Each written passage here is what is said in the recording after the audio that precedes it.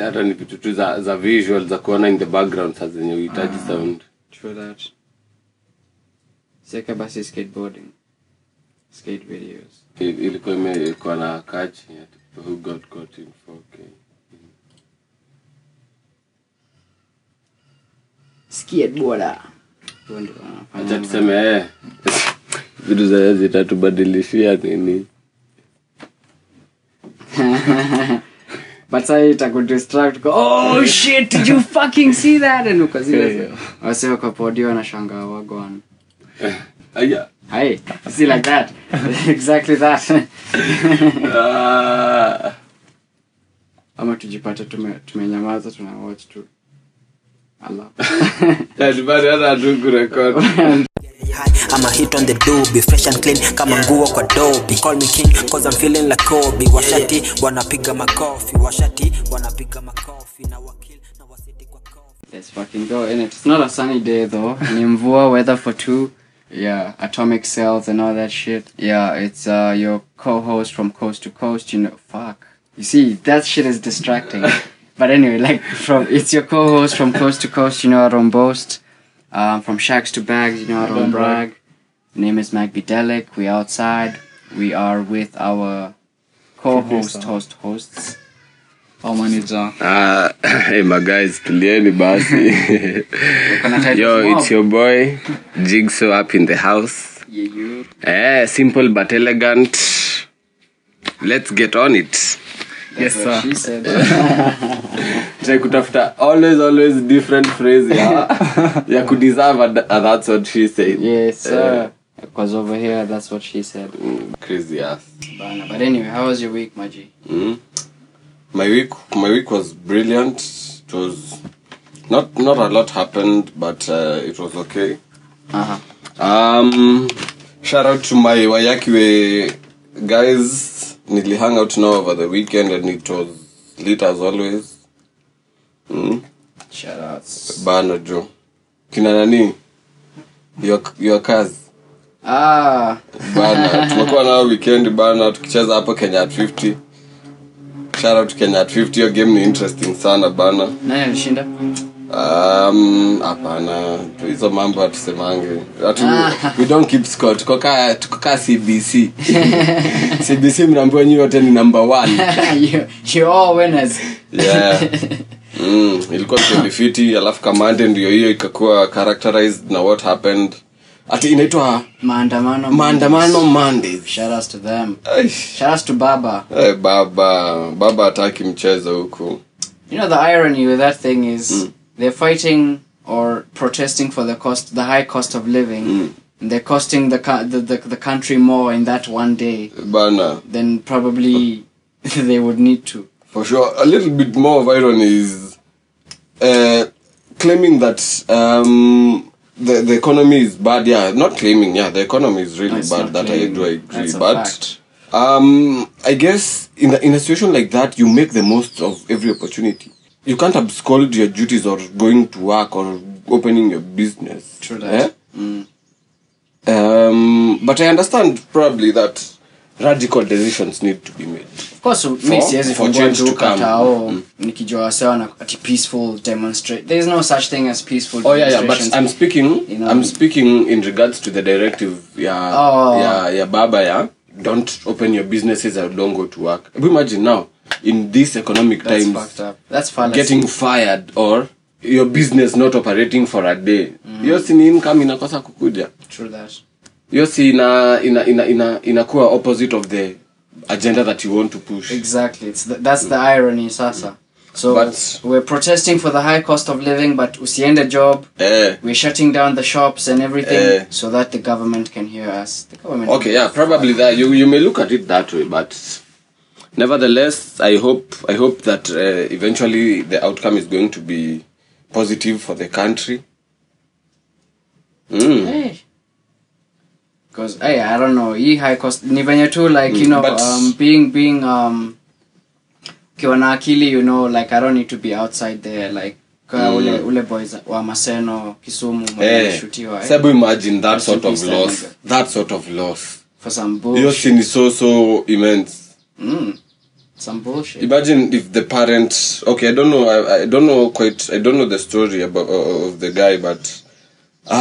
imagine parent wake probably ameuza ng'ombe hapo uende na sasa financial situation yake from here on out itakuwaje? Will it improve or...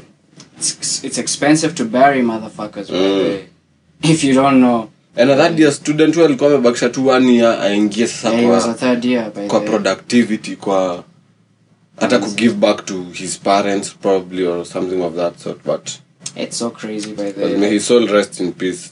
Yeah, rest in peace that guy. Let's take a shot for that motherfucker. For sure.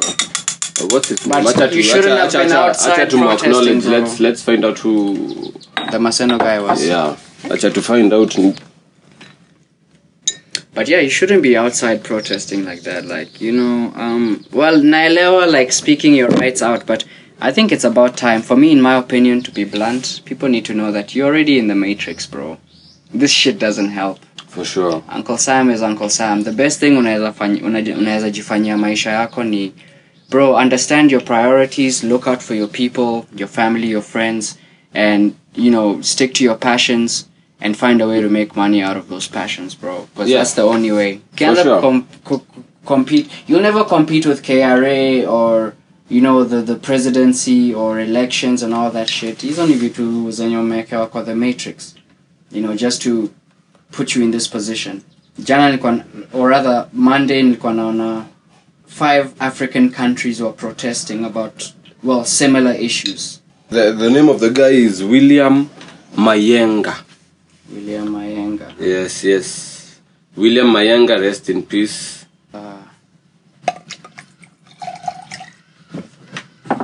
God damn. 3rd year. So young. So much potential. Born on May 2002. That nigga's younger than us, bro. Manze. He's a kid. 202. He was 20. He's a fucking kid. 21. 21, 22, 23, 22. From 22 to 2023, ni meka 21, sindio? 21 years, yeah, he was 21. Very promising. 30 at 21, alikuwa amechangamka basana. No lie. Bana. Coptic. Safiri salama. Manze. I hope your death haitaenda in vain. Tupate mabadiliko kwa inchi. Yeah. But now, do you think things like this, when they happen, Baba should take account for it? Because he was the instigator. Let me tell you this. I was listening to one of these morning shows, these political shows on TV. And there was one person, I don't remember the name, but he came adamantly and said that we quite very clearly know who it is who has instigated. Yeah, who has called out for this mass protests. So anything that results from the mass protest has to be taken back. Nivenya Putin right now, they want to put him in prison because niliona an ICC, the International Criminal Court has opened a case against him. Now, they actually have a warrant for his arrest, but the technicality is they can't arrest him because for you to, the ICC only can arrest people who are in their jurisdiction. So Nizile Russia is not in their jurisdiction. Russia and Cuba. I think that Ireland. if Putin were to be arrested, all hell would break loose. For real. All hell will break loose. That motherfucker seems crazy as fuck. Kau unajua history ya Putin, like if you've seen the documentaries, that guy was a KGB intelligence agent. For sure. Back like 2 decades ago at least. Probably more than 2 decades, because he now came and got into politics. Yeah. But rumor has it that he is even richer than probably Elon Musk. It's because he's not documented, or his wealth is not it's not publicly declared or known by the institutions that we know, like Forbes. Really? But it is said that he's much richer than all other people. Ako pale kwa zile maligiza, like the royal family, the Rothschilds. He's on hundreds of billions of the dollars. Rothschilds and the Rockefellers and all those motherfuckers that for sure above the above. But what balls does he have, as in invading a country in the 21st century? It's already been a year. actually, since the invasion of Ukraine. A year plus. Ulianza na huko Feb. Tuko 21st century. Ama ini. It's usually a year. So if in 2023, it's the 20. No, yeah, it's the 21st century. 21st century. Yeah. Kuinvade another country na watu pia wanatii. Kweli. Wewe mse pia kuna nini? Hata kuna video nyingine nimeona jana of like little kids being taught how to assemble AK-47s in class. I feel Rao always plays it safe. As in ata like a period like 2007 yeah hakukuwa among the people who were indicted by the ICC, si ndio? I guess probably yoni among zile vitu zenye zitamfanya asipate your presidency in the long run, because in order to become president, probably I think you need to get in now everything that you've got. Ona the two people when you walikuwa indicted, the people when you tuseme probably wako na ni kwenda sana watu wamekuwa mapreso na pia hata hapa hivi Kenya Ruto na Uhuru si wote ndio walikuwa among the people when walikuwa na walienda kwa president. Everybody is entitled to their own opinion. Na for me, Kenya naweza sema with like hii shit ya Rao, I would definitely respect his resilience. Like niko naambia a certain person tungekuwa tumeweza kuextract hii damu ya Rao and we create some sort of elixir for resilience. Inaweza kuwa like that nigga, you wouldn't even need to be president bana. Like akona resilience ingine top notch for sure, and the sort of support that he has gotten from his people that he has rallied is incredible. It's incredible as well. Noma sana. Sika kuna nyesha. Oh yeah, that's better. Lazima shout out to the rains. We're getting into ni baraka bana, ni baraka. Pataka Rao like venye mimi nilikuwa naiangalia ni his father na Buda Hunye. The late George Kenyatta, they were the forefathers, so to speak, of Kenyan's independence. Yeah, it's a leadership and opposition in one way or another. Leadership and everything, yeah, exactly. So Uhunye got to have his chance as the heir to the throne, because as Africans we believe in heir to the throne and everything. So like Ka Buddha Rao, he was there as well. Now, well, I think these guys wanna practicing these dark arts and all these other things. So maybe you find like Rao growing up, alikuwa ameambiwa like by some local witch doctor, you're destined for the throne, this is you. It's kind of like the analogy of Scar and Mufasa, so to speak, right? So Scar feels he is the actual heir to the throne, and he never got it. Ndio maana anakuanga na hiyo resilience, because he feels that if he doesn't secure a presidency by the time he's dead, right, it might be bad for his bloodline or some shit like that. Well, that's how I usually see it, because like you don't get that type of resilience. Yeah, for sure. The only other motherfucker that had resilience ka even the story of Job in the Bible. Yeah, for sure. Well, I will say that's a perspective that seems that can be very, very true. But I also have another perspective. You see, you were saying that his father was also on that path. It's like he was VC, right? If I'm not wrong. I'm not sure. Was he VC? I think he was VC. I don't know. Yeah, but I think he might have been, and then he resigned, so that Moi was now appointed, but I'm not sure. Now, it's a situation of now, since my dad failed to reach this goal, I would want to supersede what he was able to do and be able to get there. And quite honestly, it has been quite tricky for him to get to the destination. Lakini mi nasema very honestly, yeye pia amejaribu so much, as in enyewe hata yeye angetafuta mse mwenye atamenta, mse mwenye atanacha, mse mwenye atapea hiyo mantle, ndio hata aone a protege of ama what he could have been type of thing. Kwa sababu enyewe for him imekuwa very elusive, imekuwa very elusive being the president. Ametry so much.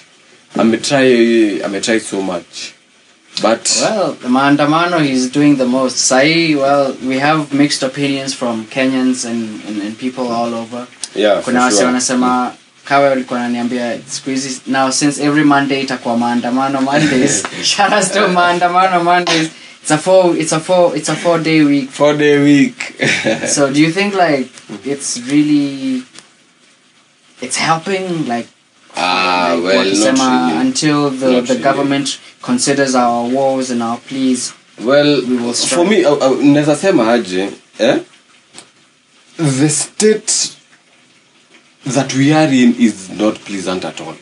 Ni kubaya buda, ni kubaya. But in terms of finding a solution for hii kubaya venye iko, I am not convinced that Maandamano Man Days is the best decision. That is what I would say. But then again, I would say this. I really do support the initiative. Raila and what Azimio intend zile vitu zenye wanatufaitia for. Yep. I am really in support for that. I have a question on nataka hiyo hizo vitu zenye wanataka zifanyike yani. Is he really fighting for the high cost of living or is he fighting because he believes that the elections were rigged?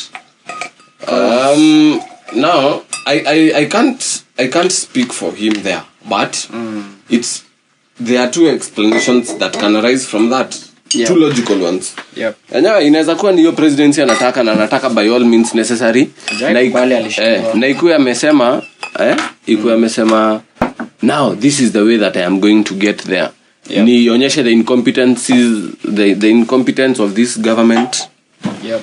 Ndio at least if kama ni overthrow ama if however way nitakuwa mimi ndio niko in that position of power. Ama the other perspective inaweza kuwa enyewe ni ukweli for sure he really does mind the people. Ikuwe enyewe ako na sleepless nights za kai. Sasa watu watakula nini haki? Bullshit. Politicians, nah, we don't trust you motherfuckers. Like Uncle Sam is a game, bro. It's the Matrix. Yeah, for sure. So they are picked, they're not elected. So the options are there, the perspectives are there. It is up to mtu ajiangalilia yake. But Rigiji alikuwa anasema Monday economy may lose 2 billion. Well, I think personally the government steals more than that per day, but 2 billion is a big number if you think about it, you know. 2 billion is such a big number, but I don't know if that is a fact. But don't know. But it can be. Do you know why? He did not say the government loses 2 billion. He said the economy. The economy lost. Yeah, so by the economy is money that is circulating. People who went to hizo fish and fries, kukula, watu walilipa mafare, shops zilifungwa, watu walilipa parking fees. Watu walienda kwa government offices ama walienda kwa offices fulani wakafanya certain things. Mamats pia certain routes. Kwa hizo vitu zote. The amount of money that did not circulate was around 2 billion. I don't know if it is a fact, but it can be. Yenyewe pesa inapita Nairobi ni pesa serious. No lie. Rigiji pia alisema ati kuna words alisema zenye zili insinuate labda anaweza taka kuondoa Rao. Hatuwezi sema hivyo but like neutralize? Well, alisema some words. Alisemaje? Well, I don't know if I can get the audio right now, but let me just search for it. Yeah, we'll have to get our lawyer on that one before we get neutralized as well. But uliona jamaa fulani mwenye alipiga tear gas teke bwana. Wa Kenya, respect. Let's take a shot for that. Manze. In terms of the tunaweza sema aje, in terms of how Kenyans react na the unity that we have, inakuanga noma sana. We should just focus all that energy and unity into the right things. Fighting about the government doesn't really because I mean Uncle Sam will do what Uncle Sam does. Bana Joe. I think naweza pata the